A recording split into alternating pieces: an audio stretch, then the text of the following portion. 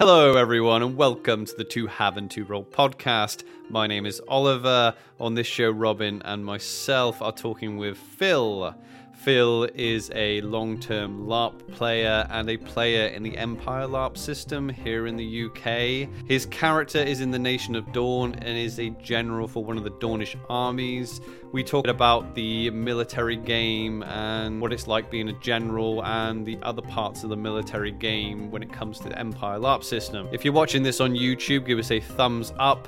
If you are new here, please consider subscribing. It does help us out and also lets you know when a new episode is posted, and it's completely free. Also, if you're listening on your favorite audio platform, you can leave us a nice review. That's another free way to help us out. If you would like to get in contact with us, the details are in the episode description.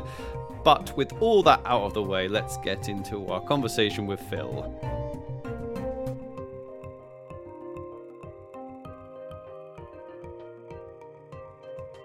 Hello, we have Phill here with us. Phill, how long have you been LARPing for? It's going to be 20 years this year. 20? Yeah, like I started I started LARPing when I came to university, which was 2003. So it is coming up on the 2-decade anniversary in like September. Wow. Which is wild. So what was that first kind of game like? Is it like club style LARP or? Yeah, so the Cuckoo's Nest. I think you had Jamie talk about it a little bit. That was my first introduction to LARP. Was going along as a fresher on what they've called the Freshers Adventure, which was basically everyone who's a fresher gets to play. Everyone who's not is the crew for that game. I can't remember much of the plot or anything, but. It was dead cool, so I was like, yeah, I definitely want to come back and keep on doing this. Although my origin story goes further back than that. Yeah, I was just about to say 20 years. So like, did you go as a kid then to one? No, like the origin story is that I watched The Princess Bride when I was about 9 or 10, I think. Yeah. And I was like, oh, that looks really cool. I want to do stuff like that. Got into fencing. Okay, yeah. Like did fencing right throughout like secondary school and into college. Went to like under 18 nationals at various points and stuff like that.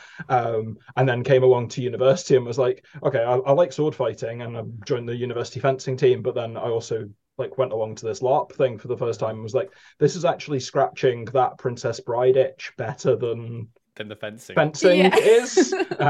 So like by the end of university, I wasn't really fencing that much, but I was absolutely doing LARP all the time. Yeah. So I think you're the first person who's fenced that we've spoken to, because I think so. Yeah. It's always a difficult one that when we talk about like LARP and combat, like there's a lot of skills that people have that go, oh yeah, you know, and it's like, how transferable are they all? Like fencing, did that help you in LARP combat at all? Or I found it really transferable because the fencing teaching that I went through was quite footwork focused. And footwork and distance control is absolutely one of the things that you can always transfer to LARP. Like the tough bit of it is that we're very rarely on a flat enough surface that it feels like fencing footwork. Yeah. But at the same time, you get taught to sort of like reach back with your back foot to check what your footing is like. So you end up needing to do it a little bit slower than if you're on a piste or something. But at the same time, it is transferable, and the number of people who get really annoyed at you when you've got such good control of distance that you're like, well, I'm gonna step back about 5 inches, and that means that you're gonna miss me by 2 inches with that swing that you're swinging at the moment. I guess you have to just account for, like, obviously in fencing, the sword, I'm assuming the swords are all a standardized length. And obviously I'm just like putting in my head as a thought experiment. I guess obviously you get used to being like, oh yeah, this opponent has a long reach, so you account for that. But then when you jump into like a LARP system like Empire, then you've got to account for like pole arms and huge, great swords. It gets trickier, shields as well. Like a lot of it is just like being in good nick for it. Like I've not done serious LARP fighting for like 4 or 5 years, I think, at this point. Yeah. Because my knees started going and haven't really improved. So I've not been making the battlefield. I think I could probably throw down in a tourney, but that's because the glory square's just there. Yeah. Like if I do my knee in, I've not got very far to limp to get into into a safe tent. Exactly, and it's relatively like it's controlled in the glory square, and it's relatively flat, and you're not going to be fighting for a long time. Like Yeah. I think a lot of people with the adrenaline, like you go way beyond your limit when you're out on that battlefield. You're like running for like I can barely. I mean, most people, I imagine, after like 15 minutes of exercise should really call it at that, but then out on that battlefield, people are like going for like an hour and a half, 2 hours, running around uneven ground. It's a lot. It's the uneven ground more than anything that is the bit that just puts me off, because I know that if I roll my ankle, I'm not just gonna not be able to finish that fight, but I'm gonna have a bit of a rubbish time for most of the rest of the weekend having to limp around. That is yeah, that's a good point. Yeah, that's exactly, because it's not that's not the focus of the weekend. Like the battle's great, but it's like if you injure yourself, you're like, well, that's my entire weekend. Especially if you injure yourself bad enough, then you're like, well, that's my entire weekend out the window. Especially if you've got other things that you want to do, right? Yeah, and for me, like so much of the weekend can quite easily be filled up by stuff that isn't the battle. Yeah, yeah. Like there's a discussion going on in Discord at the moment about how much a general actually ends up doing, and like official meetings take up about 8 hours of your time. Yeah, yeah. And that's before you put in any of the battle related stuff. So a general who's doing battles, they've got 8 hours of official meetings, an hour, or at least an hour, at least I would say, on the night before the battle that you're fighting, that you're playing, and then like 2 hours at least you want to allow for each battle. So easily over half, I reckon over half of your event is probably taken up by that. So that's why I'm quite happy to be a non-battling general, because I feel like I can put an appropriate amount of time into finding some people to ball down or do some emotional role play with, as well as doing all of the campaign stuff. Yeah. Otherwise, the weekend would just be gone so quickly, wouldn't it? Like you were saying, like all the meetings and everything that you end up attending and doing and things like that. Like it must just feel like it goes by really quickly with all of those sorts of things that you need to attend. Do you have to attend? So you said you have to attend quite a few meetings and things. Is it mandatory for you to attend these sort of things in your position, or are you allowed to like send people on your behalf? So you can send people on your behalf. I would say that it is mandatory, largely because if you miss a couple, people notice, and if that gets back to the senators, you're not going to get voted in again.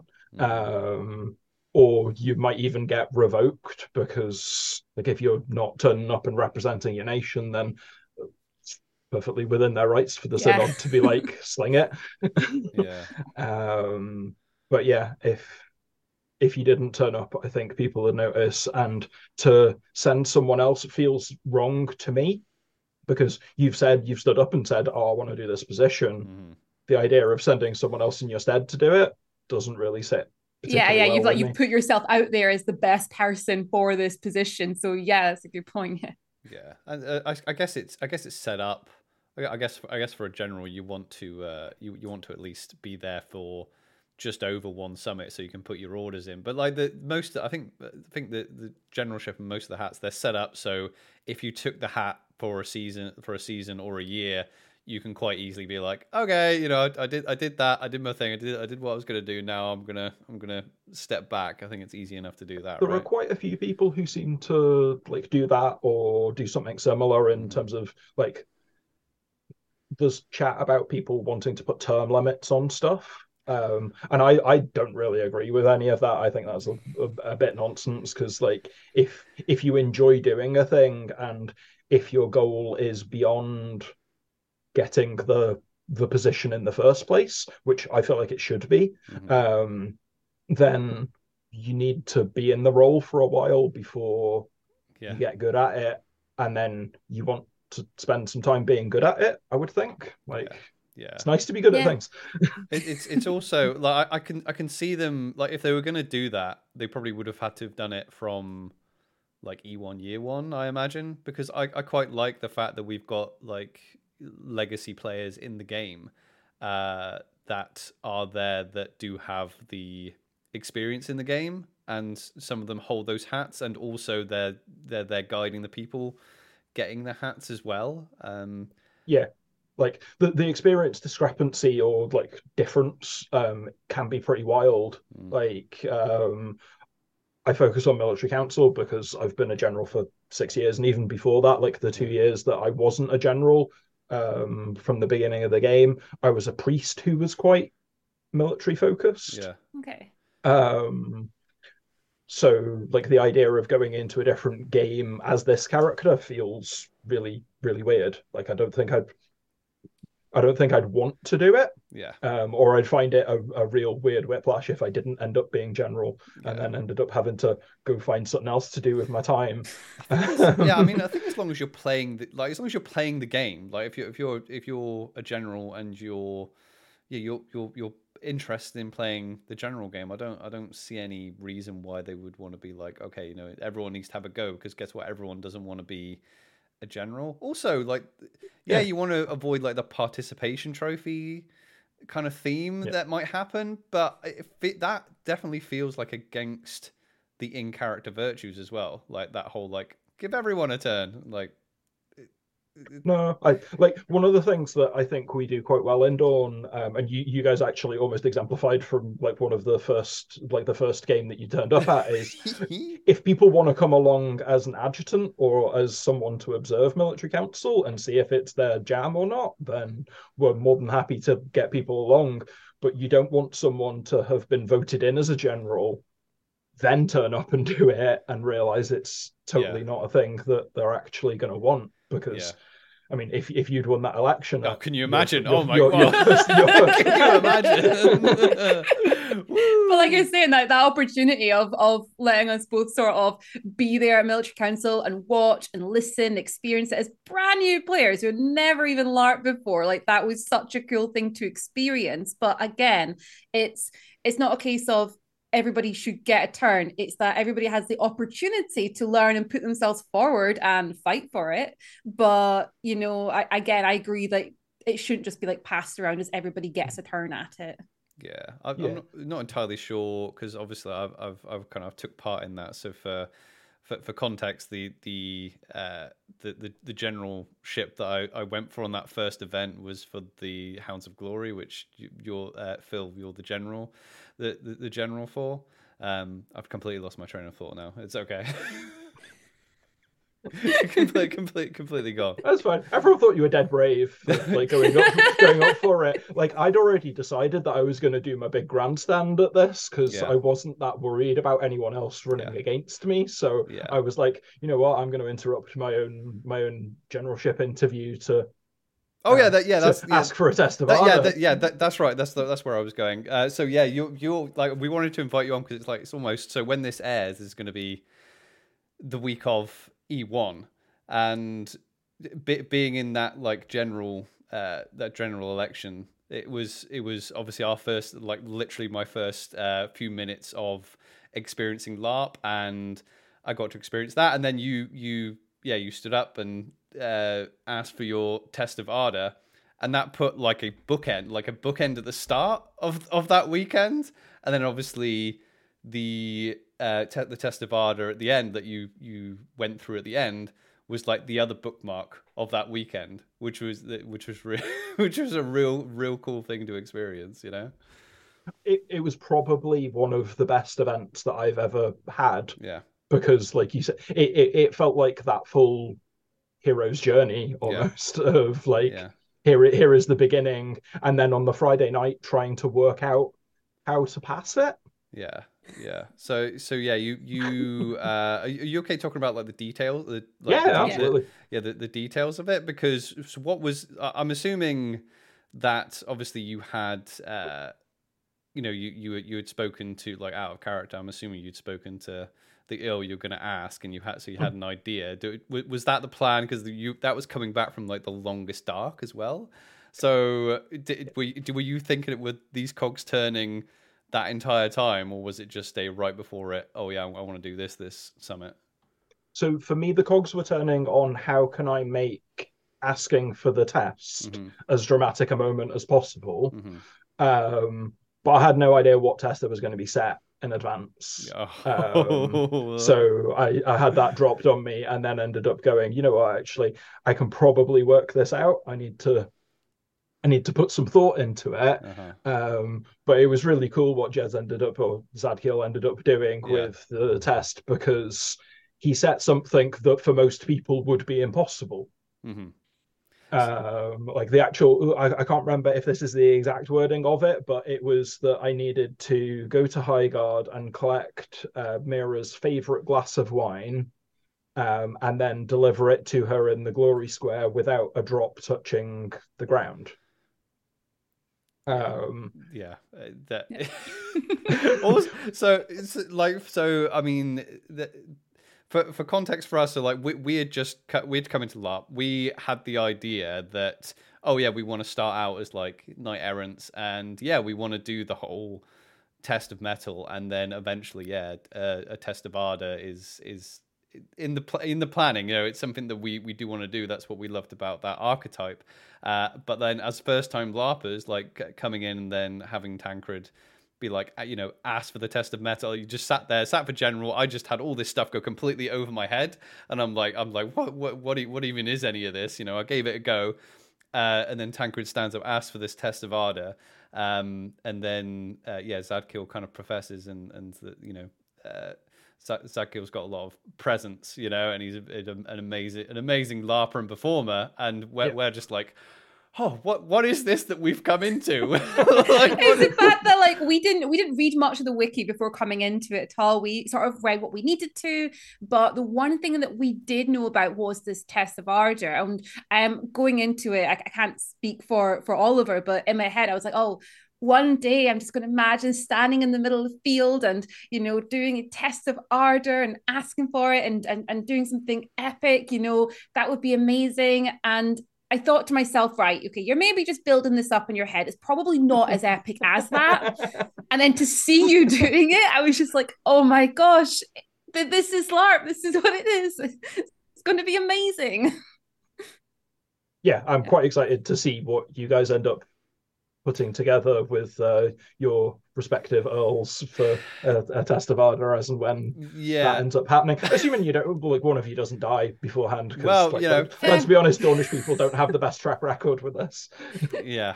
Well, the thing is, if we die afterwards, that would be fine. I mean, I would be disappointed if we didn't get to do it. But you know, you can't.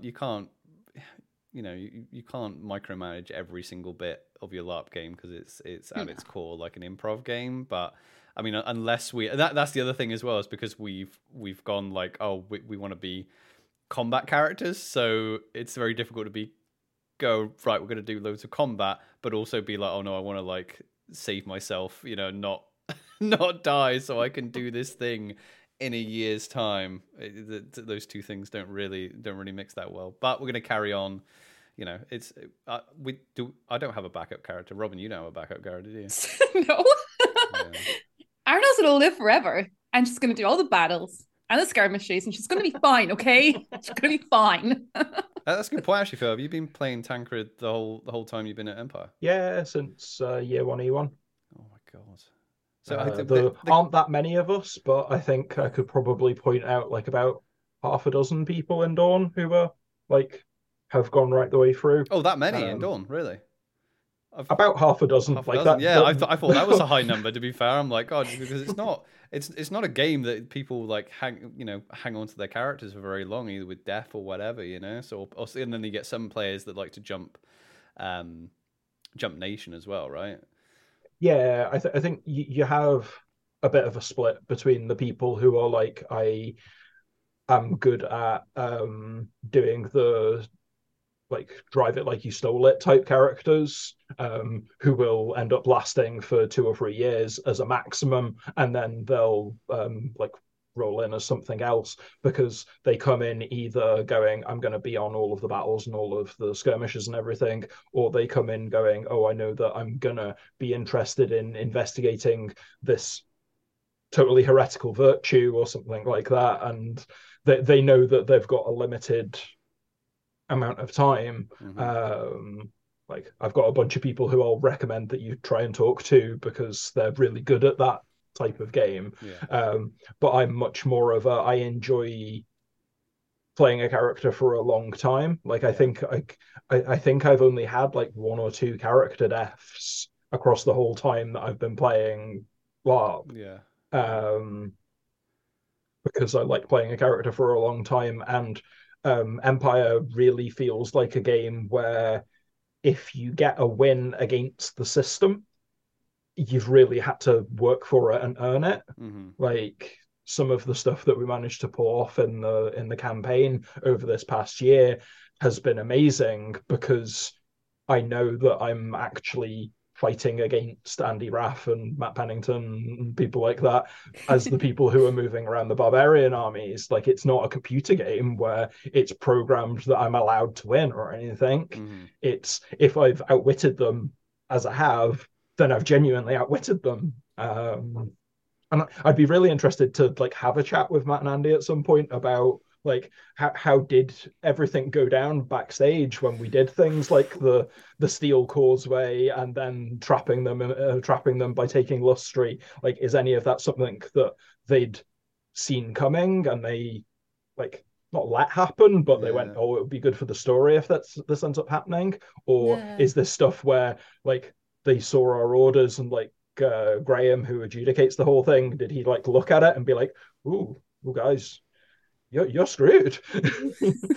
Yeah, I think when we spoke to him, he did a very good job of like, I mean, that's difficult because it's almost like because you're saying it's a human being, so it's a bit like when you're a DM at a D&D table. It's like your players might want to look behind the curtain, but they probably don't. They don't realize that they don't want to look behind the curtain, because it might be like, oh, is that all it was? But yeah, when we spoke to Matt, he because I kind of asked him like, how do you deal with that? Are you just reactive, and he was like, well, we just like to. And I know a lot of like again D&D DMs that say this, and I've tried to do it before, but it doesn't. It only sometimes happens, because I can't let it happen. Is put a problem in front of the players and don't come up with a solution. Just kind of sit back and see what happens, which is really difficult to do because, like you said, like there's no way, because they're human beings too. There's no way they're just like, oh crap, if they do this, then that could implode the whole game and it could go off the rails. And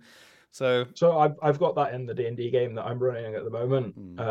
Like I run a D&D game where I think I've got like 2 senators. Like, up in Glasgow, we've got a ridiculous quotient of people who have got important hats and stuff. So like, I think there's at least 2 people who are senators. Someone who's running for general next time, or at least 2 people actually, sorry, who are running for general next time, and someone who used to like proxy inquisitor and proxy gatekeeper and proxy cardinal.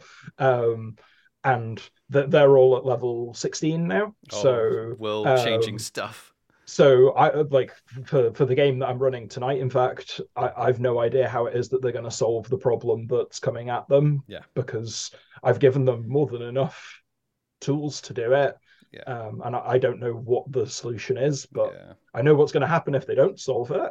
But that's what your job is as the DM, is to like know what it is that is going to happen if they don't intervene, and then work out what it is that does happen when they do intervene, because you can make it up on the fly. Yeah, I mean, if because what you want to achieve in like in that kind of D&D game is you want a good mix of outcomes throughout an entire campaign, i.e. you want them to have an encounter where they completely blast through it and you're like, oh, I didn't expect them to blast through that, and they feel badass. You want them to have an encounter of the campaign where they get their ass kicked, and you want to have a few challenging ones. And if you keep micromanaging because that might be good for the story, or this might be too powerful, they're not going to get that. They're not going to get that range, I mean, do you feel, because you've been playing the military kind of game long enough, does it feel like that's what's kind of happening, or does it feel like that they are very much like, no, the Empire can't have an easy time at all? So I do feel sometimes like there ends up either being a phenomenal level of them knowing how quickly stuff is going to happen. And honestly, the caliber of the people who run the game, I wouldn't be surprised if they are actually able to almost game this out. With when it is that negotiations are due to happen, because the Grendel are due to come back and renegotiate at some point, like during this year.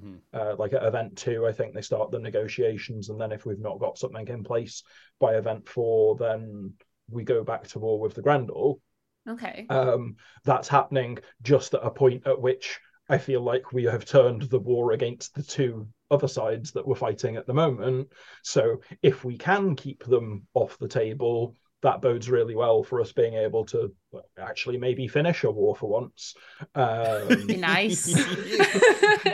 It would be nice. I mean, that's a good point, because it's not really, it doesn't seem like a game, but I mean, like, obviously we're looking at it from coming in like new last year. Like, it doesn't seem like a game that it's like, oh, things get stale too quickly. You know, it doesn't feel like it's like, oh, we're still fighting this, because it feels like it's designed to be a slower paced game anyway, right? Yeah, like I've been generaling for 6 years, and I've like the Hounds of Glory have literally been almost to all corners of the map at this point. And like I'd be really interested to try and do a little tracing out on the map to like be where it is that we have actually been. Because I think I took them over when we were still defending Semasuak from the Thule. And yeah, like it feels like there is always something that is going to change. And the way that I think that ends up happening is because they've got all of these other ways to intersect with each game. So like we might have a year where there isn't any magic that we're able to do on the armies. Like for the past while, we've not been able to use Knights of Glory, which until we weren't able to use it, we were using a lot. Which enhances an army, basically adds like the old version added 3,000 troops to the army for that season, which was wild because that could make an army nearly twice as strong as it was ordinarily. But then that got taken off us, so we've ended up having to work with the toolkit that we've had. And then we've had instances where the Synod have decided that they want to make things different for us. And I say different, I meant difficult, but different, yeah. But yeah, like all the love in the world to the Synod players. There are very, because I used to be one, but there are very few of them who I think have that much of a view on how it is that the campaign is going, beyond whether their little bit of the world is being threatened or not. Because you end up noticing that a lot of the armchair generaling ends up happening from whatever place is under threat. Right. So at the point, like Zenith obviously has been a big focus for this year. Unsurprisingly, a lot of Urzeni have a lot of opinions about how it is that the war had ended up happening, you know, like what was happening in the war. So like a lot more Urzeni now probably know how the mechanics of stuff works because they've done a bit of research on it because it was relevant to them. So I feel like it's quite good that PD have almost passed around who's the punching bag a little bit, so that everyone can have that moment of their particular bit is the bit that the barbarians are attacking right now. So, you know, I mean, need to make sure that they're... That's a good point, actually. Yeah, I hadn't even thought about that because, you can quite happily just like sit in Dawn and just be like, oh yeah, I'm from Astolat, I don't care. It's just I don't care about what's going on in the wider campaign. But I guess if you're making an Urzeni character and it's just like, then everyone in your nation is just like, yeah, well, we're at the point of extermination at this point, and what's going to happen? That's a bit dramatic. They were never at that point. Almost. Oh dear. Yeah, no, it's something that I'm kind of struggling with in the minute is the fact that the military game is what interests me, but it feels huge. And I am trying, I'm trying to read through the Winds of War, get an idea as to what we're doing, why we're doing it, and so on. But honestly, it feels like it is absolutely massive. And I am definitely struggling with where I actually start on the research side of things within Dawn, particularly. I care about other places, obviously, but within Dawn, particularly, to actually get involved within the military game. So things like military council, I know happen, but there's one thing that I'm a little bit unsure on with military council, and is that is anyone allowed to kind of come to military council and watch and observe, or do you have to have sort of certain permissions to be able to come to military council, listen into what's happening and things like that? So it was a lot more locked down to begin with, but that's because to begin with it was in a much smaller tent. Like it was in a tent that was probably like a double garage tent. Okay. So it's like fairly big still, but once you sort of factor in the number of people who will want to come and have a look, it was really not as fit for purpose once the game started getting bigger. Now obviously it's in the tent that it's in, which is I think about the same size as the tent that we've got for the Durandal Dakota for giant tent. Yeah. Like almost there. It's almost that. There. And like since it's in that now, I think it is permissible for pretty much anyone to come watch. One of the things that PD have put out is that spying isn't a part of the game. So they've sort of said we won't try and put people into Anvil who are like Druge in disguise, who are going to try and listen into military council. Oh, right, I see. Okay, but that's to make it that it makes sense then for generals and other sort of decision makers to be inclusive and pull people in. Because if you were worried about the fact that there might be spies about, then I wouldn't be discussing what it is that's going on in any sort of open forum like that. I'd be probably trying to keep it to just the generals and deliberately have the meeting in a smaller tent. Because like at first, one of the reasons that I was a priest to begin with was because priests have a thing called right of witness, which means that they're allowed to say, you can't kick me out of this meeting because it's an official meeting. Oh, okay. Yeah. As long as you weren't speaking in it or like causing a disruption or anything, like you could always be there to listen. But I don't think that really applies as much to military council. To some extent as well, the system for who's an adjutant and who's part of a general's general staff has ended up getting a fair bit looser. Like I'm sure there are some generals who have like 3 or 4 different people who handle different things for them, whether they've got like the person who goes to get them a drink, whether they've got the person like who takes notes for them so that they can be switched on to the conversation and not necessarily having to write stuff down. Like there are a whole bunch of different jobs that exist within being in military council, and Dawn's in a sort of slightly not unique position because the Marchers also have 4 generals, but because we've got 4 generals, we've quite often tried to make sure that we don't step on each other's toes as far as our specialist subjects. So Zoran has been the person who's been the battlefield general, and he quite often ends up being the one who does the force weighting numbers for us as well. Okay. So like he focuses on, I'm going to do the battle stuff, and I know that I can focus on the battle stuff because Phill and Dan will look at the campaign stuff, and I won't have to pay that much attention to the campaign stuff. They'll tell me where to go, and they'll steer me right unless I get told by some other general that I'm supposed to go somewhere else. And they make a convincing enough role play argument for why it is that he needs to go swanning off over to Semasuak to save the Winterfolk or whatever.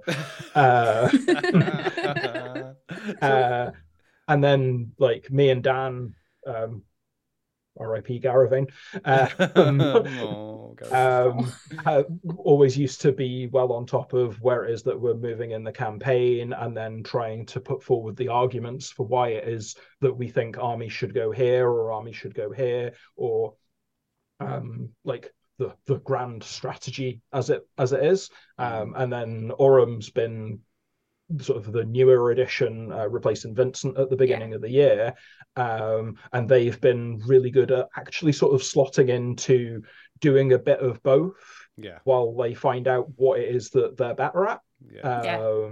And because we've got 4 slots for generals, there's absolutely the allowance for being able to have people slot in and try and find their niche, rather than necessarily having to go, your niche is this, you must do this, because Orum's obviously done a phenomenal job leading one of the battles this year. They really did, like, such a presence on the field. And then they've also ended up being a really good contributor in the campaign, with what it is that they've ended up doing in helping retake Zenith.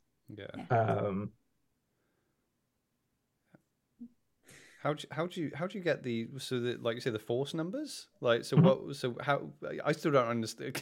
Just explain to me. So again, how do you get? This is one of those other bits of arcane maths that ends up happening in the military council. But basically, quite near the beginning of the event, it normally goes up on the wiki, and sometimes we get on the Friday that some of the numbers have changed by 1 or 2 points or something, where all of the different nations have a force weighting for what their weighting going through the Sentinel Gate is.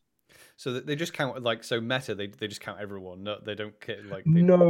I think there is an algorithm involved in it, but I don't know all of what goes into the algorithm. Oh, right. Because there are some nations like the League and the Brass Coast who have quite big numbers, but don't necessarily have as many numbers that go through the Sentinel Gate.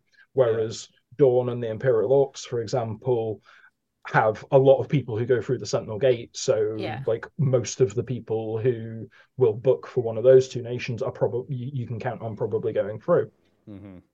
But these numbers might vary from like Wintermark being like 60 something, right the way down to the League. Once you take out all of the mercenaries who have sworn themselves to other people, I think at one point counted as 2 or 1. And it basically you then need to take all of these numbers and get them to add up to like somewhere between 80 and 90, basically. So that's to try and have it be even sides, because like the example there at E4 last year was that you had 7 nations adding up to 3 nations, because it was 3 quite big nations, and the 7 nations included a bunch of the smaller ones. But that sort of maths is stuff that that we've relied on Zoran doing, because he's able to do that fairly quickly in his head, and also the battle is going to be his thing. So if he goes, I really want this group to be with us on the battlefield, then he'll present a thing that's like, okay, so Dawn and Highguard and Navarre and whoever else are going to be on this, because I want Highguard's exorcists, I want Navarre's skirmishers, and then we're going to provide the sort of heavy clank. And it has to it has to be beneficial to have experience in the game in that way, because you'll literally have anecdotal experience of the type of play and the type of players that you have in each nation. Like if a brand new general in their first LARP came in and was like, oh yeah, who what nations am I going to send out where, and who's going to work well with who, they're probably not going to know as much. Well, that happened at the first one. Like the first the first battle was an absolute. Am I allowed to swear on this? Yeah, no, go for it. Yeah. It was an absolute clusterfuck, basically. Yeah. Is that E1 year 1 or E1? Year 1 E1. Very first battle. Dawn took about, I think, like 60% casualties or something on the people who went through the Sentinel Gate. Oh, dear. Including some people who had just become senator because we'd voted in all of the new senators just the day before. But yeah, like that first battle was wild. That was back in the Wild West when when Venom didn't give you any bleed count at all. Oh, so... we were hearing about this. I'm like, that just sounds awful. Just dead straight away. So like, obviously you've got. So for people who don't know, you've got to pick two major conjunctions, right? Like for the weekend. So there's two battles, and obviously for like game mechanics purposes, like roughly half the people need to go out one day and half the people come out the other day. Like, so do you just have to out of character take that into account when you're doing this, or is there an in character rule that says, oh yeah, only so many? Well, that's what the force weightings are supposed to represent. Okay. So Wintermark might count as 60 because there's like 600 of them, for example, and then like the other ones like the Imperial Orcs might count as 10 because there's like maybe 100 of them. And it's supposed to broadly balance, and I think in most instances it does. If it doesn't, then it's on us to try and make sure that we try and make it fair. Like, if something ridiculous happened and half of the Wintermark camp suddenly got swept away in a flood or something on the Thursday night, then we'd know that Wintermark might say on paper that they count as 60, but realistically we know that they're only going to put a force weighting of about 35 onto the field because they're going to be bucketing water out of their tents or something in the morning. Yeah, so it's still quite rough then as well. I guess the numbers are still pretty much an estimate, right? It's a good thing that they brought it in because previously, like the original setup for it was that you had 5 nations on each conjunction. Yeah, it seems logical, right? Which could have been logical. But there were instances where it was deliberately gamed. So there were instances where we would have gone, okay, so we're going to take Wintermark, Dawn, Navarre, the Marchers,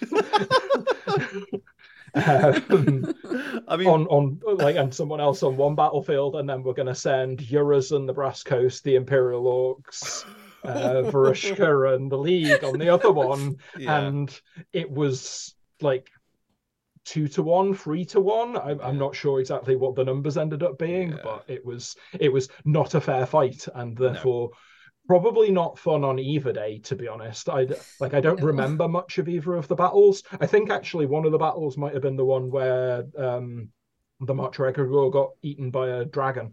Because that was the one that we ended up sending nowhere near enough force on.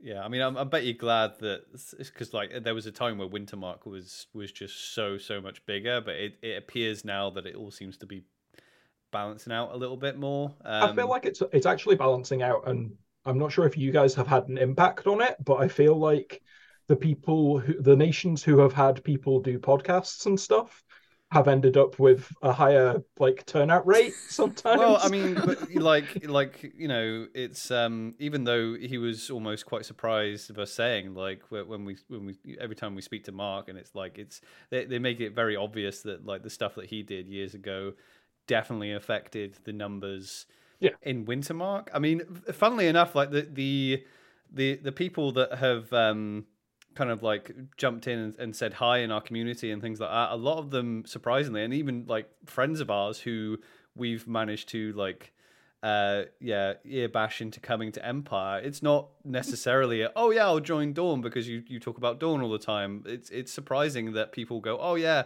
we listen and the Dawn sounds great, but when you were speaking about the Brass Coast, it sounded awesome when you had such and such on from the Brass Coast, so I'm joining the Brass Coast, so I don't know whether it's that's where it helps when people have got a bit more of a balanced view on it, because like I've listened to a bunch of the other ones, and to like mention names, like LARP Noobs felt quite Navarre focused when I listened to a lot of their stuff, and that's fair enough and everything. But then I also ended up listening to a bunch of other Navarre-centric-y ones. Like there was one for Fancy Nuts, which I ended up finding, and I was like, they're quite cute, and like that sounds interesting, so I'll listen to that. And then like LARPs and TARPs has obviously been a bit more of a cross-nation Yeah. one. And then you guys have been the big one in Dawn, as far as everyone's concerned, probably. Yeah, Face of Dawn. It's funny. I can't remember whether I think I said this when we were speaking to Janaea, right? There was oh no, I think it was like E3 or something like that. We were just like, yeah, we want to make friends. I wanted to start the podcast, and it was never meant to be like just an Empire podcast, but it's kind of sort of turned into that. But then we got to, I think it was like E3, and we were posting a lot in the Facebook group, and a few people were listening to the podcast, and we were talking to someone in Dawn, and we were just having a drink. I think it was on like Thursday night, and they were like talking away, like, what are your names, by the way? Because we just call you the couple. We were like, they were like, oh, the couple's posted something again. Like, that's fine. But no, it's thing is, I love Dawn, but I wanted to broaden it out for that reason as well. I wanted to be like, let's get other people on, because I know some of the other podcasts might do more. It's difficult to be really broad without trying to be like educational, because that's what I keep trying. I keep saying to people, we're not educational. Some of the other ones have done a bunch of educational ones of like, here's how money works, here's how herbs work and stuff like that, and I find those less interesting to listen to, because I've been playing for long enough that I've probably absorbed a lot of that information, and like thinking about your guys' broadness or not, I suspect once you guys actually get a chance to go to some of the LARP events, you'll probably end up talking about them as much, like as long as they excite you, obviously. Yeah. I don't know. I mean, like Empire's pretty awesome, so I don't know. Well, we had a worry, because we're like, oh yeah, we love to LARP, and it's just like we've only done Empire and Empire player events, and like we went to LARPCon, and some of the LARP games looked awesome there. Some of them we were like, oh yeah, we could totally get into that. Some of them we were like, not so much. And then you kind of hear stories about other LARPs as well, especially ones like abroad. And I'm like, I remember saying to Robin, I think it was on the way back from LARPCon, I'm like, do we like LARP, or do we just like Empire? Because it could just be Empire, you know. So, but the only way to know is to try, right? I think there'd be a wild difference if you went to one of the abroad ones, because like I've got a few friends who have gone to stuff like Legion, which doesn't sound like my cup of tea at all. It's like a 3-day hike where you are role playing as people running away or walking away from the Red Army. In World War II, and I'm like, no, I'm okay with not like role playing that, thanks. I prefer heroic games, basically. For preference, and Empire ticks that box. Like the other one that I do a lot of at the moment, or I say I do a lot of, like has restarted and I'm involved in, is No Rest for the Wicked, which is a Warhammer 40,000 rogue trader game, which runs up in Dundee. And like I played the whole first season of that, and I've played most of the sort of second season, as they did a reboot of it to basically be like, all of the characters got wildly too powerful, so we need to do a time jump for 200 years. If you want to carry on playing your character, you can do, but they've probably lost some of their oomph by that point. And like that ends up scratching that itch of playing a heroic swashbuckly character really well. Because that's not as easy to do in a massive game like Empire, because you're not as likely to be the main event. Whereas a smaller game like No Rest might run 50 people or so. Like you have much more chance of a bit of a plot being about you or focused on you, and you feel a bit more able to take up space. No, it's definitely something we want to jump into. We're booked into one of the Feast Your Eyes ones in June, the new Realms one they've got. So I'm interested to see what on a smaller scale. But that's the thing, like, so when people like ask us about LARP, a lot of the people, like, you don't tend to have to sell Empire or LARP to the people who want to do that heroic stuff and go, oh yeah, I want to fight and I want to be like the main event, usually the people that are like, oh, I don't know about LARP, are the people who get worried about that type of stuff, who are worried that, oh yeah, what if I get there and I don't know what I'm doing, and that tends to be where I'm selling Empire to people. I'm like, come try it, because honestly, like if you feel overwhelmed, you can leave anytime. Like you can leave anytime you want. You can go out of character anytime you want. There's no one's going to come up to you and be like, oh yeah, you've booked in to play this game. It's your turn to come and lead this army now. Let's go. Come on, you know. Like you can literally spend your weekend like chilling out in one of the taverns, or sitting in one of the tea shops, or just chilling out like outside your tent, and just do as much as you feel like you're capable of doing. Which is why like you said, Oliver, like I feel like we sell Empire quite a lot, because we're just like, well, even though we're first time LARPers, Empire was our first ever experience. So for us, we're just like, yeah, Empire, you know, it's great. It's a first time player, just come along, you can do whatever. But then speaking to a lot of other people who've been LARPing for a lot longer, I've said almost the opposite, and said, oh no, for a first time LARP, you're better going to much sort of smaller LARP, or a more focused LARP for your first one, just to kind of get, you know, dip your toes into it. But I mean, what you've been LARPing for a very long time. So what do you think is that best sort of thing for like new LARPers who are kind of thinking, I don't know if I'm going to like it or not, like Empire 3-day events versus your smaller sort of 1-day events? So I think for me, or for my recommendation, it depends on the person, obviously, but what's referred to as the tourist game at Empire is actually really strong. I've not played it because I'm playing higher up bits of the game, but like the tourist game of being able to turn up and be like, okay, I'm going to turn up and sell brownies and then use that money to buy bubble tea.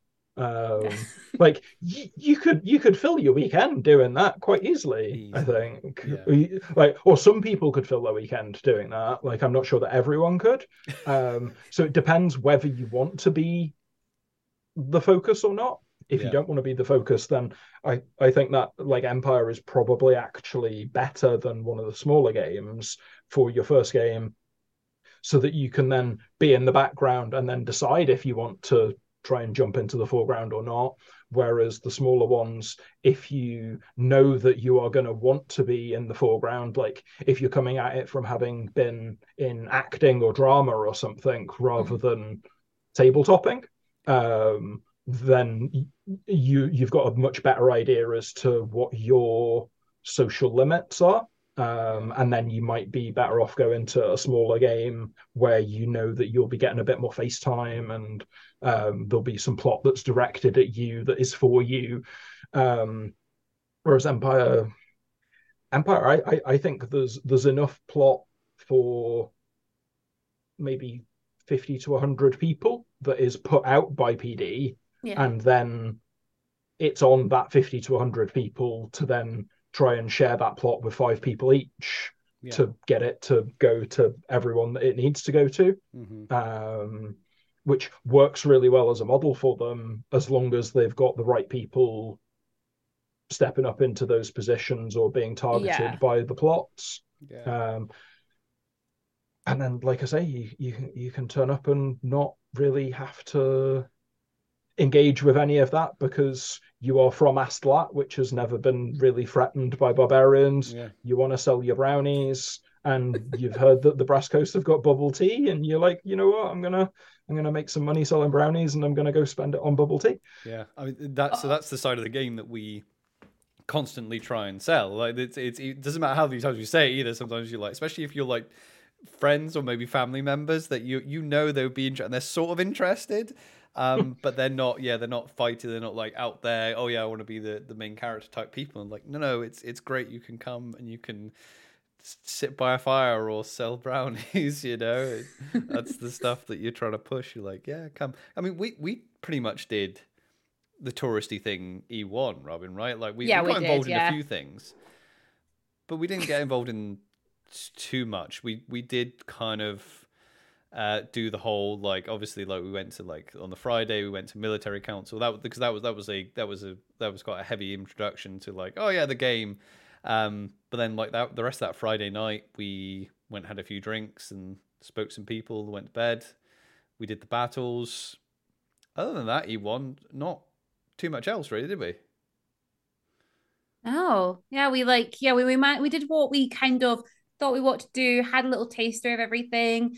And yeah, like literally the sort of event that we knew that we didn't want to miss at the end was your test of ardor, of course. And we were like making sure that's when I realized we need pocket watches, because I was like, what time do we need to get back to the glory square? Because I want to see this. And then we got to follow you on that test, which was epic. I'm just disappointed. I don't think there were any photographers who ended up following it, because I don't think I saw any pictures come out of it, which was wild. That's a good point, actually. Yeah, because it was like it went the length of the length of the camp, didn't it? I went through like 3 and a bit camps, I would say. Like it wasn't like, I think if I'd had to pick it up from like the marchers or the league or someone who was way down in the corner, then it might have ended up being like through all of the camps. But also, I'm not sure I would have wanted to go that far.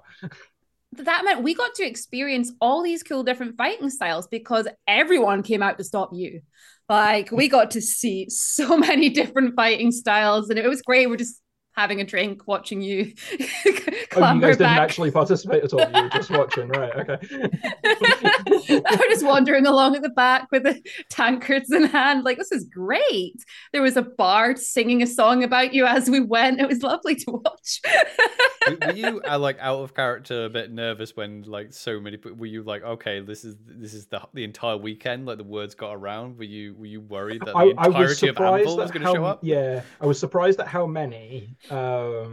Because I think someone who was on the outside of it said that there were easily 200 plus people, which means that that was like fully 10% of the game was there. Yeah, for it, which is wild. Yeah. Especially that bit like in the glory square at the end. Like it felt like the glory square was full. It must have been. It was. Was it archers? The glory square, like lots of people have said it's full, but I don't think it's been as full as that. No. Because it was like standing room only, and it felt like people had to shuffle to make the little archway and everything. That was great fun making that archway. Oh yeah, when they made the archway. Was good. It was instinctual as well, which was I mean, what was good about that is that it was your test, and like the role play you and everyone involved with it did was absolutely amazing. But it was that moment was it was involving the entire nation and also other nations that were there that just happened to be there. But like you said, it was mad because at the end it was like you looked around, you're like, I'm pretty sure half of Anvil is in here, you know. And it was obviously like it was emotional, and it was it was epic, and that obviously put a stamp on it for us. And that's again, maybe it kind of spoiled us a bit as well, because we were just like, holy shit, that's what LARP is, you know, that's what LARP is, you know. And I think that's like that. Like I've had 20 years nearly of experience. Like that's still probably one of my top 5 moments of LARP. Was like I don't think I could do that speech again that got everyone to agree that actually I'd done enough. Yeah. I can't remember what I said. I can remember some of the sentiment of it, but yeah. Well, Zadkiel was he did a very good job of like keeping control of like the narrative that was going on as well. It was very just like, because obviously it got to the point where there was 100 people waiting in the glory square to fight you. It was just like, I wouldn't have been able to fight everyone. Like that was just an impossibility. Like I would have run out of time. Like probably would have run out of hits first, but like I would have run out of time even if I'd had all the hits in the world. Yeah, and it put a real like stat. And obviously, then Robert and myself are like driving home after that, and we're just like, okay, well, we might need to, instead of just being like, oh yeah, we'll just do a test of metal or a test of ardor, we might have to like up our game a little. Yeah, we're gonna have to after that. and I don't know, I don't like saying especially in Dawn, because I'm sure it's the same, and they're amazing role players in every nation, but it just like most of the time people in Dawn don't do anything by halves. Like everything that everyone does is just like dialed up to 11. So yeah. I think there's lots of people who have that good sense for like, this is what I want to achieve, but how can I do it more dramatically? Yeah. Like I know that I'm gonna get the thing that I want, but how can I make the most people watch me get what I want? Yeah. Yeah. Well, that's the thing when it comes to like, especially like we were talking about like inclusivity with like hats and things like that earlier. You can, it's not, even though like when we describe it, like we're telling all our stories, we might make it seem like, oh yeah, you know, you have to do all this stuff and you have to stand in the middle of the glory square and do this, or you have to go around and make a fool of yourself in front of all the other nations. But if you want to be, you know, if you want to do something, you can just do it, you know, because people will support you doing it. You know, if someone wants to, yeah, be a noble, then other players will support you doing it, no matter how you want to do it. Yeah, like the whole nobility thing in Dawn. One of the things that I like best about the design of it is that you can make it be as much or as little of a thing as you want. Yeah. Because the test of metal literally says in it, or I'm not sure if it actually says on the wiki, but there's been clarifications that if you've been set a test of metal and you feel like you're just not going to be able to pass it in uptime, as long as you got agreement from the person who set the test, you can just go, oh, I did it in downtime. Yeah, no, yeah, no, yeah. That is on there, yeah. Is that on there, right? Yeah. I haven't looked at it because I Been decided I was going to be noble from the very beginning, because it was the thing that let you vote. So I was like, well, I'm going to be noble. Because I was going to ask. Yeah, I was going to ask you, have you done? Because as we were talking about tests, I was going to ask you. Not in play. Like I've been involved in a bunch of tests of metal. Like just a couple of weekends ago, actually, one of my friends, Sally, whose character died at Event 4, she came in as a new character, swapping over to House Dakota. Nice. And she passed her test of metal at a player event that we'd all gone to. Oh, nice. And the number of people from other nations who like came over and like watched it and were like either horrified or like slightly sickened by her describing how like she passed the test of metal by sacrificing most of her lance to take the objective in Lustry. So because I'd basically said, oh, I quite like the idea of like no matter the cost, meaning no matter the cost. So if people want me to have killed their loved ones by giving that order, I'm more than happy for you to come at me and be like, you know, you gave that order and that meant that my true love died or something. And she was like, yeah, I'm up for that. But then she like added this extra twist on it that actually, yes, I gave that order, but she was like the sergeant of the unit. So she also gave the order that meant that her true love died. So she's got some of the guilt on her as well. And there's this beautiful scene where she's describing how each of them fell and like naming them as they go.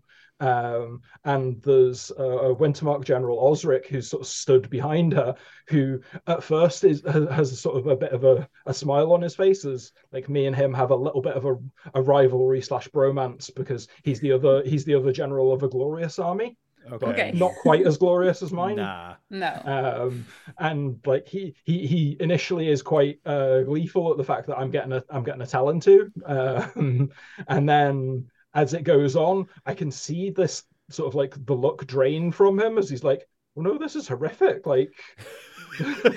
I'm listening to like 20, like the deaths of 20 people be described to me, and then like the look of horror goes even further as I turn around to Guinevere, the new character, Solly's new character, and I'm like, it was worth it though, wasn't it? Because we won. And she was like, yeah, and I'd do it again and stuff. And like he's just looking on in horror, like, what is this death cult that they've got here?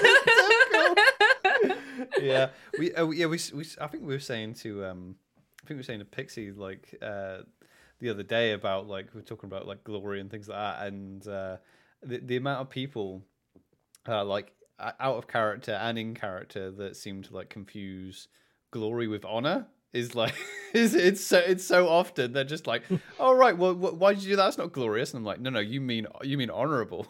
You mean, oh, that wasn't very. Why did you just slaughter them? They were unarmed. I'm like, yeah, you're talking about honor. You're not talking about glory. Yeah, glory is about winning. Yeah. And then everyone knowing that you won. Yeah. So it's not the same as honor in any way, shape, or form. Like there's tons of glory in actually being infamous as a terrible villain because people have heard of you. Well, this is it. So yeah, because the main one you get, and some people know what they're doing, like in character. But yeah, in character and out of character, like if you're like, oh yeah, the skirmish was fucked basically, and we just ran out, and they're like, oh, that's not very glorious. I'm like, well, it wouldn't have been glorious to die, would it? Where would just for no reason, you're talking about honor. That it was not very honorable to run away, but yeah, glorious. Yeah, we're about recording, so yeah, we're just talking about Winds of Fortune, Winds of War. You did a great thing the other day where you did was it 5 minute? 5 minute? Yeah, well, it was just under 5 minutes, but my plan was to try and do it within 5 minutes. 5 minute rundown of the Winds of War. Please tell me you're going to do that again, because every single time, please. Yeah, probably. Like I've had a lot of good feedback from it, so I'm quite tempted to. I'm also tempted to do a bit more of an in-depth one on the Barons, because I felt like I had 5 minutes, but I was like, okay, I feel like I talked about a bunch of other places, and then I had like a minute and a half on the Barons, but that's because that was literally the only place that we were actually fighting. Because the wiki's tough. Like the wiki's tough. That's the thing. I've been playing a year, and some of the Winds of Fortune came out. A lot of it isn't really applicable to me anyway, because it was the magic stuff. But yeah, in general, sometimes you're like, you read through it, and you're like, you have to have a lot of kind of knowledge, like background knowledge, to even understand half of what's going on. I mean, some people can. I'm saying I'm generalizing. Some people can be like, oh yeah, some people just dive into the wiki and they're all about it. But yes, sometimes I read the Winds of War, and I kind of know some of it because I've talked about it in play. But then when they start like referencing names of like places that I don't really know, because I'm not anything to do with those nations, or they talk about rituals that were done in the past, and I'm like, oh man, I've got to go back now and so when I'm reading the Winds, I have to then like click on all the wiki links onto. Yeah, I mean that's why I end up putting in the links at least. So if there is a thing that is referenced, there'll normally be a link to it. It's quite easy to go on a wiki dive for like a couple of hours without realizing it, as you like try and understand all of the different bits for why a thing happened. I think certainly for the military one, so much of it hinges on being in the meetings. Yeah. Like I've had loads of people who are like totally smart and I should be able to put all of this together, who have struggled to put it together because they've not been at military council. And if you're at military council, fair enough, for the first 2, maybe 3 sessions, it might go over your head a bit. But if you aren't there, you don't hear about the whys and stuff, and they'll never put the whys up on the wiki because they don't take minutes. Well, they don't take minutes, and also, obviously, I guess the Winds, by their nature, have to be like unbiased, I guess. Because I imagine everybody in those meetings will have a different version of what actually. Oh, I've got a drastically biased view of how it is that the military goes on. Yeah, the funniest thing about now, so E1 last year, it was obviously like we toddle off to military council, and it is like it's all open sided because it was like right after COVID. I'm assuming they're just going to keep it because they seem to keep it like that. But anyway, I think they'll keep it like that unless it's dead windy. Oh, really? I put in some feedback saying when it was windy, I couldn't hear anything, which meant that we had to cluster closer, which is actually more of a risk at that point. Yeah, exactly. So it was windy, and it was getting cold as well, right? So it was. But what I did enjoy about military council was I loved all because obviously there's you've got your 10 nations with all your different generals, so it's a large circle around there, and I really loved the kind of, obviously, like the whispering backwards and forwards, like when like, so you don't know. I don't get involved in that, but that's because I've got a front bench seat, so I don't end up having to whisper. Like, if I want my opinion to be known, then I can just make it be known. But it's always it's just interesting, because you're just like, you can even see, even though you've not got any experience in that type of thing, you can already tell that it's like, oh yeah, well, why do Urizen not want to fight with the orcs? I'm just saying that for an example, but like it's like people will say, oh yeah, we propose these ones go out, and you're just like, why? And on the other side of the tent you can see them whispering, and you're like, what's being said? Or like notes getting passed. Like, I was like right at the back and was standing, you saw people come in and just like passing like slipping pieces of paper in, and it's just like there's barely even any exchange in words. It's just like a nod, and I'm just like, oh, this is so juicy. What's happening? I think having the I think that the good thing about having like a rundown of the Winds of War, I think it's just because, like you said, you can just be. It doesn't matter. You don't have to play the game and know any of that stuff. I think it's probably just Robin and myself, we're terrible at keeping up the wins and keeping up with the campaign, and problem is we're like getting involved in game that we should really know what's going on. I think that's our biggest issue. So half the time we're like, oh yeah, we want to go do this, and if we want to maybe go for a certain hat, and I'm like, oh crap, you're actually gonna have to learn something about what's actually going on, otherwise you're going to be a bit lost. There's so much written, and even with the audio versions that they put out, the audio version is still every word that they've written, so it doesn't end up summarizing it really at all, and that was the niche that I thought there was, to like have someone come in and be like, here's a summary of what you actually need, or what I think you actually need to know. Obviously, as I said before, I'm biased. Like I've got agendas and stuff. So and I'd rather be upfront about the fact that I've got bias rather than try and pretend like I'm putting forward an unbiased opinion of why it is that we should take the Barons or anything.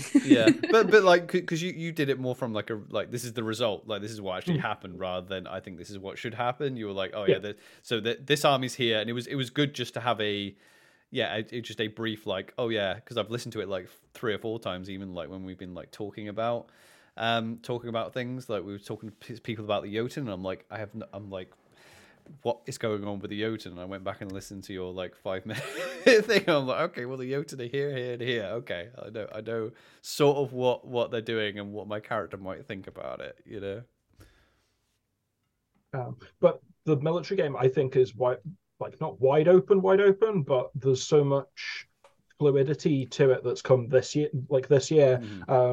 Like one of the slightly mad stats that I ended up finding when I looked at how experienced is your average general, there are generals who took their positions at E1 who are in they're all joint 10th most experienced generals in the Empire currently.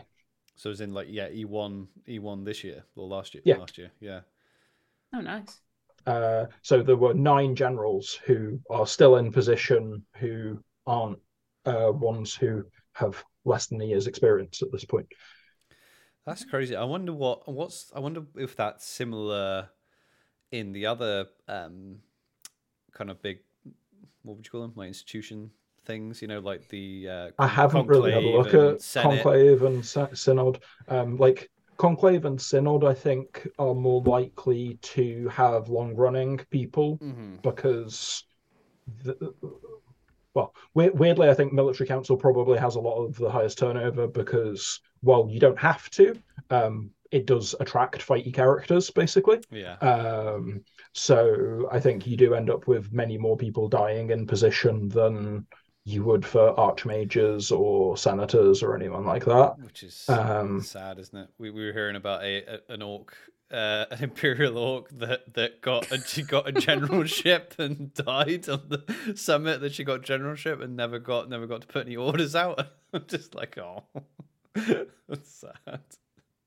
Yeah, like sometimes people have terrible luck because like that's just one example. There are at least like three or four of us who like spent a bunch of time as adjutants or like coming to military council, getting their face and their name known a little bit, finally got to being a general and then like died within an event or two. So they didn't actually end up getting to be general for long enough to make any impact. Yeah.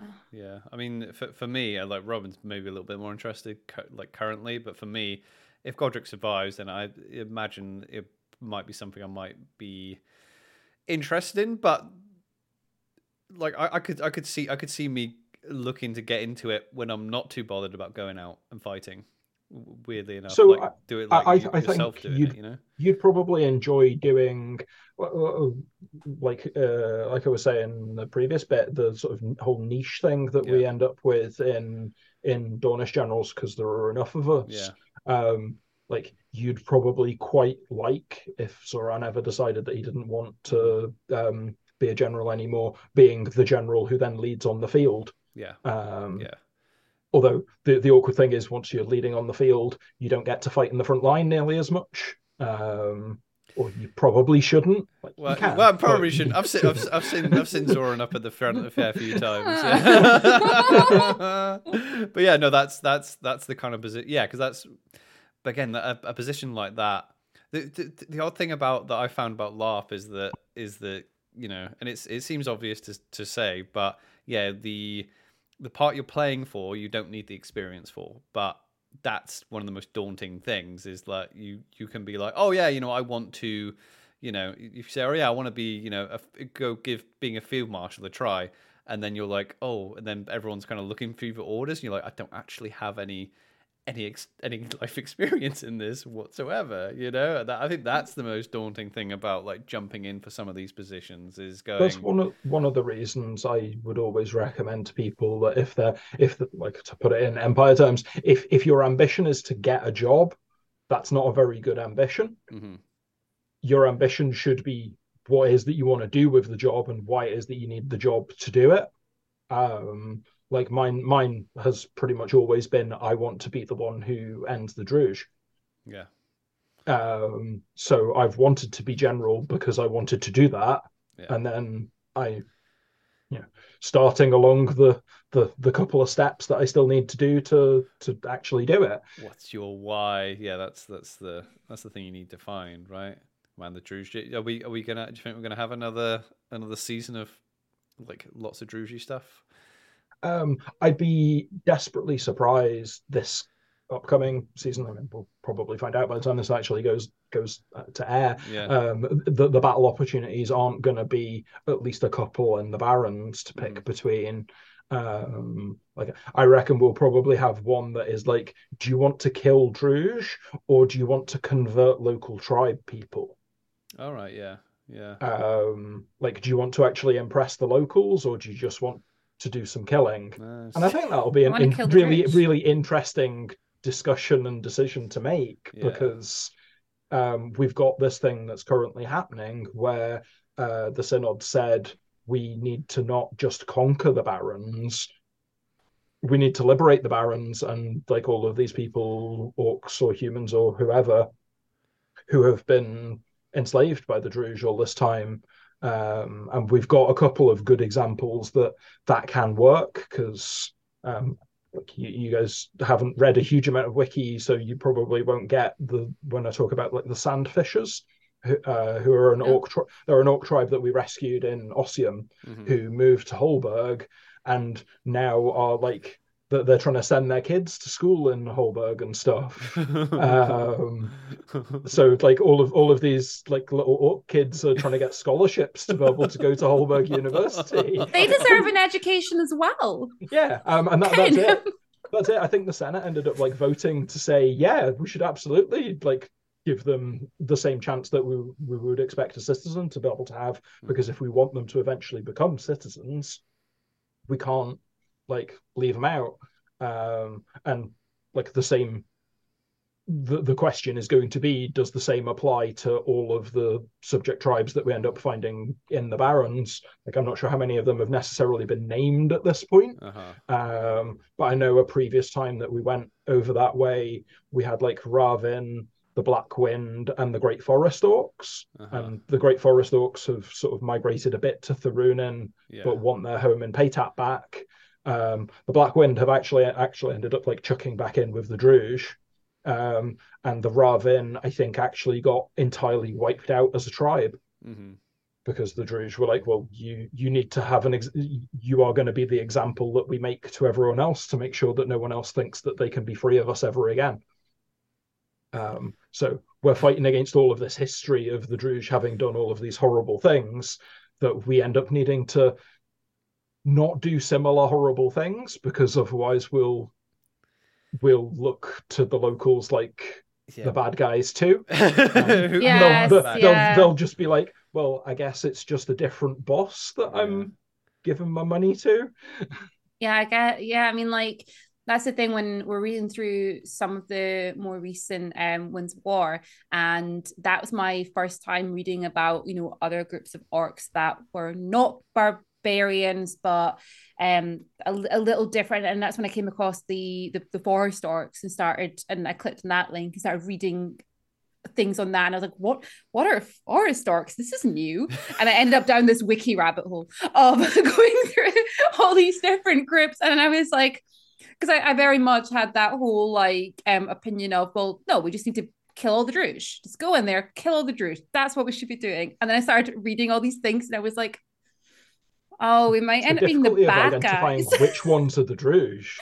Well, yeah, that's what I was. That was what I was telling. I mean, you, Phil, was telling me that, like, because when I read that Winds, I was like, oh yeah, and they'll fight alongside the Imperials, but just not the Dornish. And I'm like, well, why don't they like the Dornish? And I was told that it's like, yeah, because we're bad for killing them accidentally, because you think they're Druge. Yeah, there was an unfortunate diplomatic faux pas where some Navari, I think, agreed with the Great Forest Orcs that them and the other local tribes would be able to take over Dawnguard in exchange for the Great Forest Orcs leading one of the Navarre armies safely through Braceliand. And they safely led the Navarre army through Braceliand, but no one told us we were meant to, or, like, if anyone did tell us we were meant to abandon Dawnguard, it wasn't agreed upon. just some letter arrived from some Navarre. They're just like, good one, Navarre. Very funny. To be honest, like, Navarre have done an absolutely sterling job of some of the not quite right information that they've put out at various points to make it suit their narrative. Yeah. Like, I still find it wild how many people say, like, Valorn have got a trapping souls from going into the labyrinth, because there's been people from Sumar who have come over and been like, we want to test that, and found that most Valorn husks don't have a soul trapped in them. Like, it's a load of crap. It's propaganda. It's something that probably some enterprising Navari made up at some point, because it really makes us want to go and kill Valorn. Yeah. I love this. What I love about the game is that you have all these nations will have like these like mortal enemies, and it kind of like pulls the Empire in all these different directions, because it would make the game. I can imagine it would make the game quite unstable if we just have one enemy and they're over there, and then the Druge and the whole Empire just wanted to go and just steamroll them. I guess it would just be, it wouldn't be anywhere near as interesting. Do you like have do you have that thing where, because your character's like, I want to kill the Druge? Do you have that thing where you're like, you want it to happen, but you also don't want it to happen, because then you'll be like, what do I do now? I've got layers and layers of annihilating the Druge. Like, killing their armies isn't even the final step. Well, you're gonna go into all their cities and just burn all their libraries or whatever. I mean, it's basically the final end game is that I want their name erased, because Glory tells us that if your name is remembered, then it means that you've done something. Whereas if I can get the name Druge erased from history, and they're just known as there's some barbarians who used to exist to the east, then I'm not even giving them the courtesy of like their name being remembered, which is to me like the biggest thing that I can do to be mean to them. And it will probably like have all sorts of weird spiritual knock-on effects, because if all of their ancestors get forgotten, then their ancestors probably won't be able to talk to anyone across the Howling Abyss. That's oh no, and then you're gonna upset some Imperial Orcs. The thing, but the Druids are quite like you were talking about. Oh yeah, we want to be better than the last boss. I mean, but the Druids are quite nasty though, right? I mean, they're quite an easy one to convince people to eradicate, I imagine.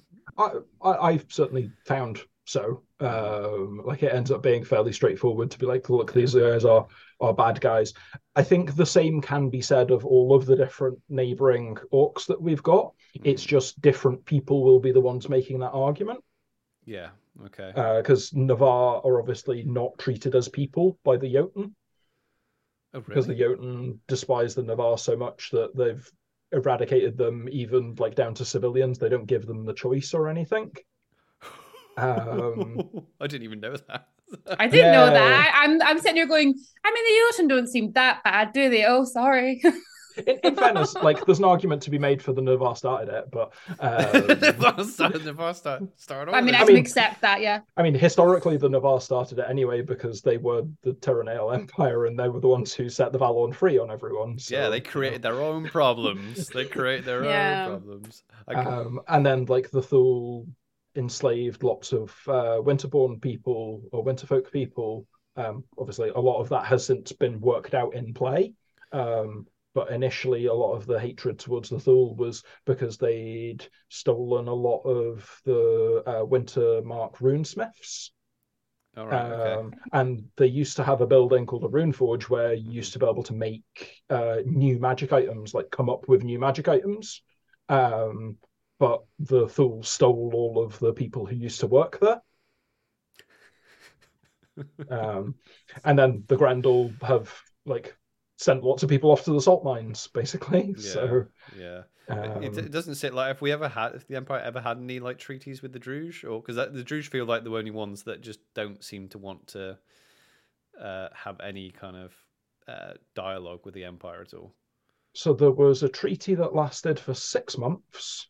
Okay. Which was basically we agreed with them that we were going to split the barons down the middle. I think they were probably going to end up with more than half of it, so we weren't actually going to have it be an imperial territory. But in exchange, we were basically both going to agree, or like we were going to agree that it was fine for the local tribes that had rebelled against the Druge to get killed, and we weren't going to give them safety, and the Druge were going to kill them and cast rivers run red and all of that sort of stuff to basically kill them real fast. But the terms of the agreement as it was hashed out were that the Empire were going to agree for 2 armies to remain defending Dawnguard. And we looked at the numbers because we ended up like doing some scrying on what it is that they had in the barons at the time, and we were like, if they attacked with what they've got there, and we only had 2 armies there, those 2 armies would take so many casualties that they'd probably end up breaking. Do we trust the Druge not to do that? No, we absolutely don't. So we moved the armies back out of there and just left it undefended because there was no point in sacrificing 2 armies to it. And unsurprisingly, they ended up like rolling over the whole thing while we weren't at war with them, which was a bit weird. But then we declared war again the next season. Yeah, I mean the game does sound like a bit like a total war game. You know, it does sound like you get the faction. You know, you have all the different factions, and you kind of can predict kind of what they're going to do. And then if you, like you were saying, with the focus on certain areas, like when you're playing like Total War, there's like the bit that's under threat is the bit you keep concentrating on, and then you forget that you've got people starving over here, and you're just like put all the resources into there. What's like the do you guys have like a spreadsheet that you can kind of look at or something between all the generals to figure out what's going on in downtime so you don't forget where all the armies are? So most of us keep a spreadsheet, but you can't have a spreadsheet in a field. So you end up needing to work out how to do it in a way that suits the way that your mental arithmetic can handle. So I'll routinely have at least one book where I've got the names of all of the armies, what their locations, and I'll prep this before I go to an event. And then the other thing that I'll tend to do is try and pace out from where an army is currently, what active war fronts can they reach? Because there's not that much point in me trying to convince a general from Wintermark that their army should come over and fight in the Barrens, because they can't get there. So I come up with a list of, here are all of the armies that could make it to Semisuak or Leafhaven or Bregisland or the Barrens or Zenith. And then I end up going, okay, if we got all of them to go here, what would the result be? Or what do we think the result would be? If we only get 3 of them to go there, what would the result be? And try and do some just quick maths, because you're never going to be able to get it accurately, because we don't know what the enemy are going to do until the results come out. But you can at least work on what's a worst case scenario. Like, one of the ones that I'm working on at the moment is like, what if the Druge put all of their armies into the Barrens and try and defend it? How many armies do we actually need to be able to still win? And the good news is that if we put everything in, they can't oppose us with enough to stop us. But that requires me to convince everyone to put in.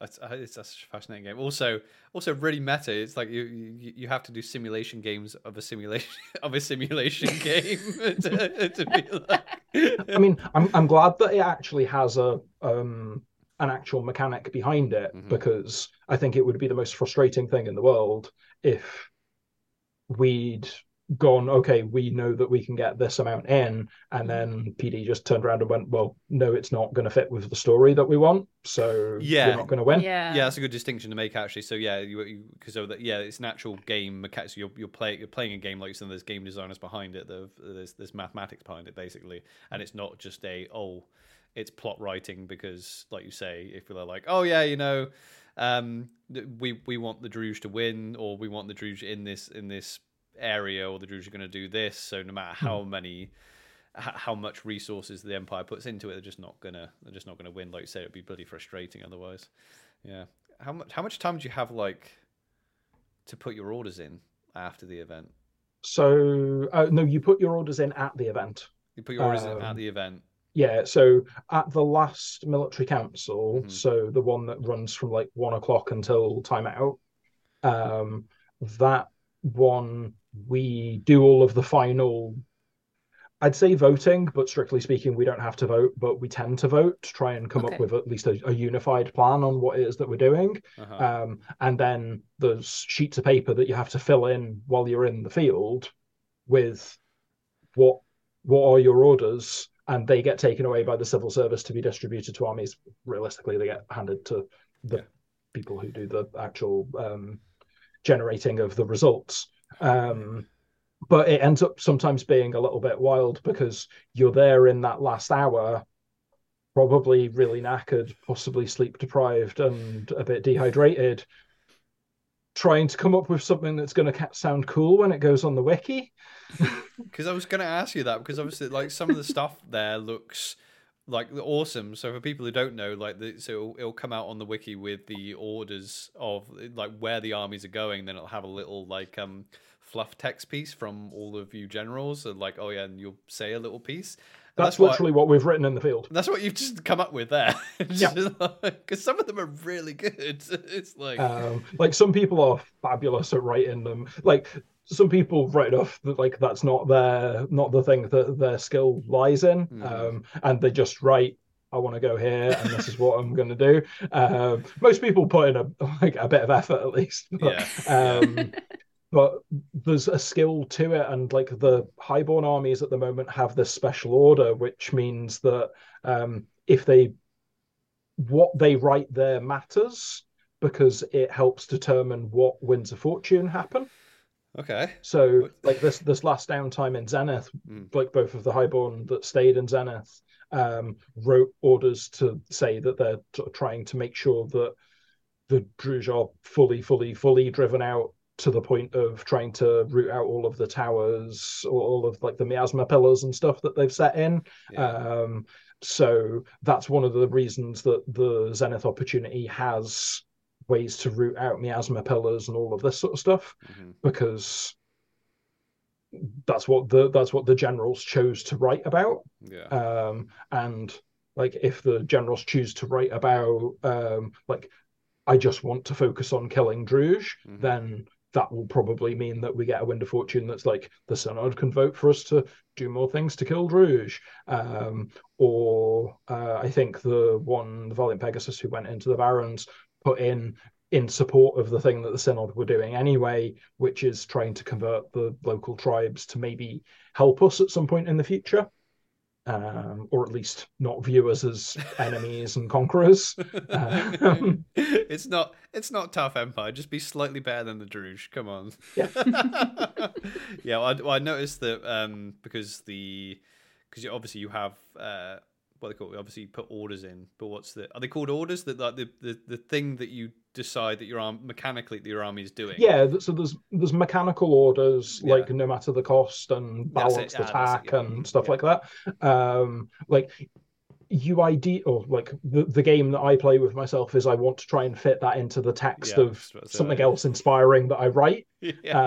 Which is dead easy when you've got an order called no matter the cost, but it's probably a little bit more difficult if you're like trying to go we're going to absolutely smash them and like conquer all of their lands and stuff.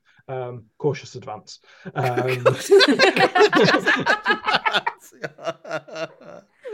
That must be like, but I'm assuming you kind of have to make your own decisions on those, because I imagine in that meeting you're not going to all decide, or do you? Like exactly the ideal flow for that meeting is that there ends up being all of the postscript after the battle. Like names get taken of who it is that's fallen in the battle, or at least numbers. Like often you can't end up actually getting names because that takes too long, because the field marshal needs to go away and address the Senate. And then after that we flip to talking about who's going where. And normally by that point in the weekend, we've got like 3 or 4 plans, if that. So we're trying to vote between these 3 or 4 plans as to which one it is that we think is the one that we're going to agree to. If you can get the plan agreed to with half an hour to spare or something, then at that point we'll try and split into our sort of regional groups, and then have everyone who's fighting in Zenith come together to like talk about what orders we're putting in. Everyone who's going to Semisuak come together and talk about what orders we're putting in, so that we can try and have a bit of a joined up where it is that we're going. Because one of the other things that we're supposed to do, but is sometimes a bit hit and miss, or sometimes only a couple of people in the area actually do it, is we're supposed to give what regions we're attacking. So like each territory is split into between 5 to 11 regions. Okay. And what order you conquer them in can make a difference. Because some of them have got fortifications in, or some of them have got forests in, some of them might have a boar's resource or something like that. So if you conquer that territory that's got a boar's resource, then you are both taking it onto our side and denying it to the enemy. Is that kind of what happened with Zenith last time? Because obviously in the winds, it was obviously described as there was like a straight through the middle kind of cut off thing going on. So in that case, you're just like, we're aiming for the middle of the territory. Zenith was a slightly weird one in that I think it started being looked at as early as Event 1 last year. Yeah. That we looked at the map of Zenith on the wiki and on any of these maps and noticed that there was only one region that actually bordered onto the Druge homeland. And that we could reach that region without actually going through all of the ones that the Druge had in Zenith. So what we ended up doing was leave the Druge with 2 regions that they controlled, but no way home. Nice. And that basically led to the slightly weird the situation that they were in E4, where they were desperate because they were like, well, we either have to rely on our scumbag friends back in Druge lands coming and saving us, fat chance of that happening, or we need to try and make our own way out. So that's why they ended up making their own way out, or trying to make their own way out, because if they hadn't, then we would have slowly whittled down their numbers while also leaving them nowhere to retreat to.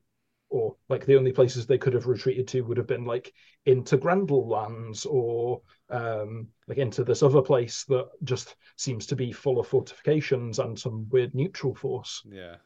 So they were in like a bit of a more unique situation than at E4 compared to their previous sort of interactions with them. Yeah. And basically trying to spot those unique interactions is one of the most fun bits of the military game. Like going back to what we did in spring, I think it was, where we did the Steel Causeway through the Barrens. Like, we were never going to conquer the entire Barrens because it's 11 regions. That's a year's worth of work, basically. But there were 2 regions that if we took both of those, we could connect Holberg and Thorunin, and that then meant that we were able to move armies up and down. And also weirdly split off a bunch. Like, there's 3 regions in the Barrens that have been split off from the rest of the Druge land for a while, and I don't know if we're going to get anything weird out of that at some point in the future. One of the things that I try and do is try and do something that means that there's an opportunity for PD to write something interesting. Because then they're possibly going to. Whereas if what you do is just slam armies against armies, there's not that much excitement. Exactly. There's a limited amount of excitement that can happen in that. Whereas... I guess that you're giving the plot team something to be like, oh yeah, they took over this, whatever, like you're saying about like a ball seat or something like that. That gives players more options. So do you think, because the one thing about like the Barons is that like coming in as a new player last year, you kind of and reading the Dawn Brief, you like instantly learn about the Barons, and it's like, oh, I want to take the Barons, and then you hear about, oh, the Dornish, they want to get things done, they want to be glorious, and then the entire year everyone's like, oh yeah, the Barons, and you're like, oh, are we going to get it done? So I'd like, Phill, are we actually going to get it done, do you think? Tell us now, we're going to do it. It's certainly my intention to try and get it done. Whether the blocks all fall into place or not isn't entirely on me, because that ends up being one of the other things that you need to understand in the military game, is that you've only got control of one army, and one army can't really do that much on its own. No, so you pretty much have to like convince the rest of the empire that's beneficial to the empire that taking the Barons is a good idea. I basically my game at E1 is going to be convincing at least 12 other people that this is going to be a good idea. And why it's going to be a good idea, and some of that ends up being convincing with roleplay. Some of it ends up being like putting the emotional screws on people. Some of it ends up being like I try and do a thing where I produce a little bit of literature, and I don't produce enough copies to really hand it out to loads of people of here's what my plan is for the season for the bit that I'm paying attention to, and why I think it is going to be a good thing, so that if I don't have a full 10 minutes to sit down and talk to someone, I can be like, here's a flyer. come back and ask me questions when you're in a position to like actually have a bit of time. Yeah, literature is super useful. But you know what? I tell you what, like literature and the whole like coming around and pitching is great. It's great for information for new players. Honestly, like we're talking about the wiki and how difficult we find it sometimes. Like obviously the game is designed so you it's better if you find out stuff in the field, but really it's so much easier as maybe someone who's new to Empire when someone comes up to you with like a short pitch about what's going on. It's better like because instead of someone coming up and being like, oh yeah, what do you think of this, and you're like, when someone comes up and is like, okay, are you voting on this? And we're like, we don't know what that is. Okay, well, let me tell you what it is. It's this, this, the other, blah, blah, blah. It might be, obviously it's skewed in from what they wanted to sell you, but the information gets in there way easier when people come up and are like, oh yeah, have you got a military unit? Cool. I'm doing this thing. This is happening. That's happening. This is happening. And then it's in my head. Then instead of reading it on a wiki or trying to find out about it, it's way better. The wiki is exclusively for as much as possible non-biased information. Yeah. So if you want to put across emotive and biased literature, you have to produce your own. Yeah. That's the thing though, like you were saying, Oliver, like I mean, like the things like that have stuck into my head have been those things that people from different houses within Dawn have come over and pitched, because obviously there's that bias, but there's that person behind there's that sort of like passion coming through for what they're pitching, and that information just sticks so much more easily. And I love it when people come around for pitches, especially like having like the military unit and things, because there's so many and some of them are just absolutely insane. It's really cool just getting to hear them and hear that part of the game as well. Also, I get to vote now. I don't even know how that works. I get a favor, right, to give to someone? Yeah, basically in your pack you'll get a ribbon that says like Godric's favor or something, that you attach to an item, and then you pass that to whoever it is that you want to vote for or who you want to control your vote. Oh right, okay, all right. So it's an actual physical token. So like, for example, I could well have had, this is Tancred's favor, but I don't spend enough time in Dawn to necessarily know who it is that's going to be a good senator. So I might have turned around to my wife and been like, I'm just going to give you my favor, so you've got 2 votes functionally for whoever it is that you think should be senator, because I'm not going to be here when the pitches happen because it clashes with military council. Or something exactly. Like that. That's pretty cool. Yeah. So could I technically like give it to like my seneschal or something like that, like Yo-folk, and just be like, I don't care, just. There'd probably be a bit of an eye raise at giving it to a Yo-folk. There you go. But I think you're courting that anyway, so like... I don't know, you can have my vote, whatever. Piss everyone off. yeah. So well, we're just about time. Hopefully everyone's like I said, by the time this airs, hopefully people will be listening to this on their way to E1. So Phill, are you ready for? Are you prepped and ready for E1? Because we've done most of my prep in terms of what I can do. Like a whole bunch of it ends up hinging on Winter Fortune. So like I can't finalize this as what my printout is going to say for what is that I think the best plan should be, because there might be something that comes out in the Winter Fortune late on that suddenly changes a lot of that. In terms of kit, I've got a bit more kit that I've put together. Nice. One of my slightly weird focuses has been on furniture. Like I got a couple of black folding chairs, because I had plain wooden folding chairs, but they got mixed in with everyone else's plain wooden folding chairs because like loads of people have them. Ours have gone. I've got some black ones now.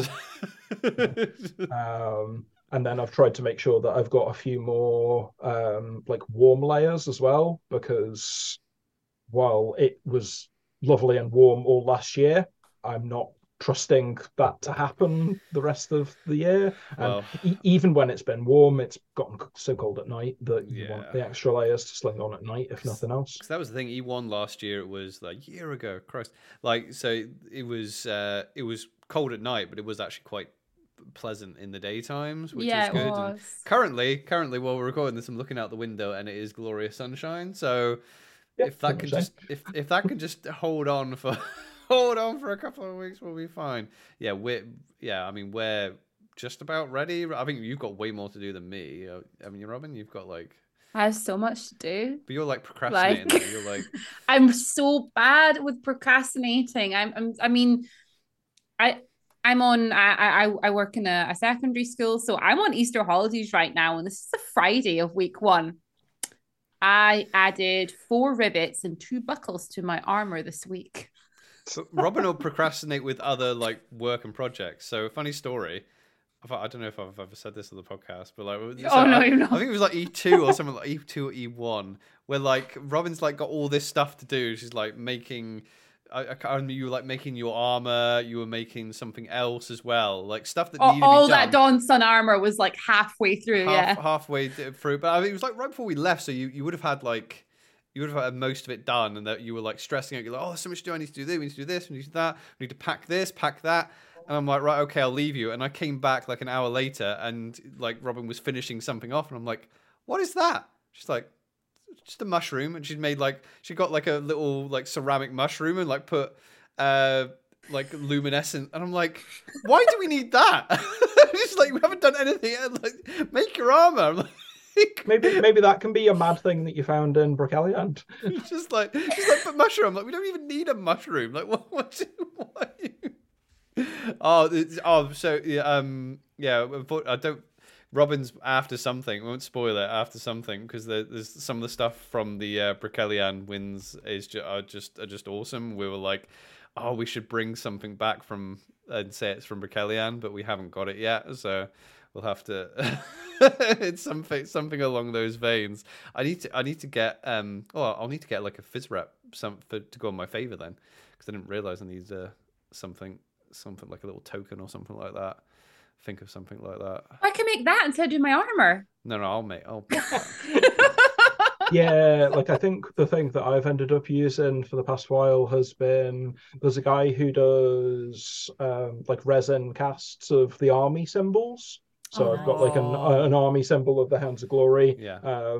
That's got a little like hook, like a little eyelet thing on it. Yeah. So I can just tie the ribbon through the eyelet, and then do you get handed around. Do you get it back? I'm assuming, do you get it back, or is it just? Like... I assume so. Like, yeah.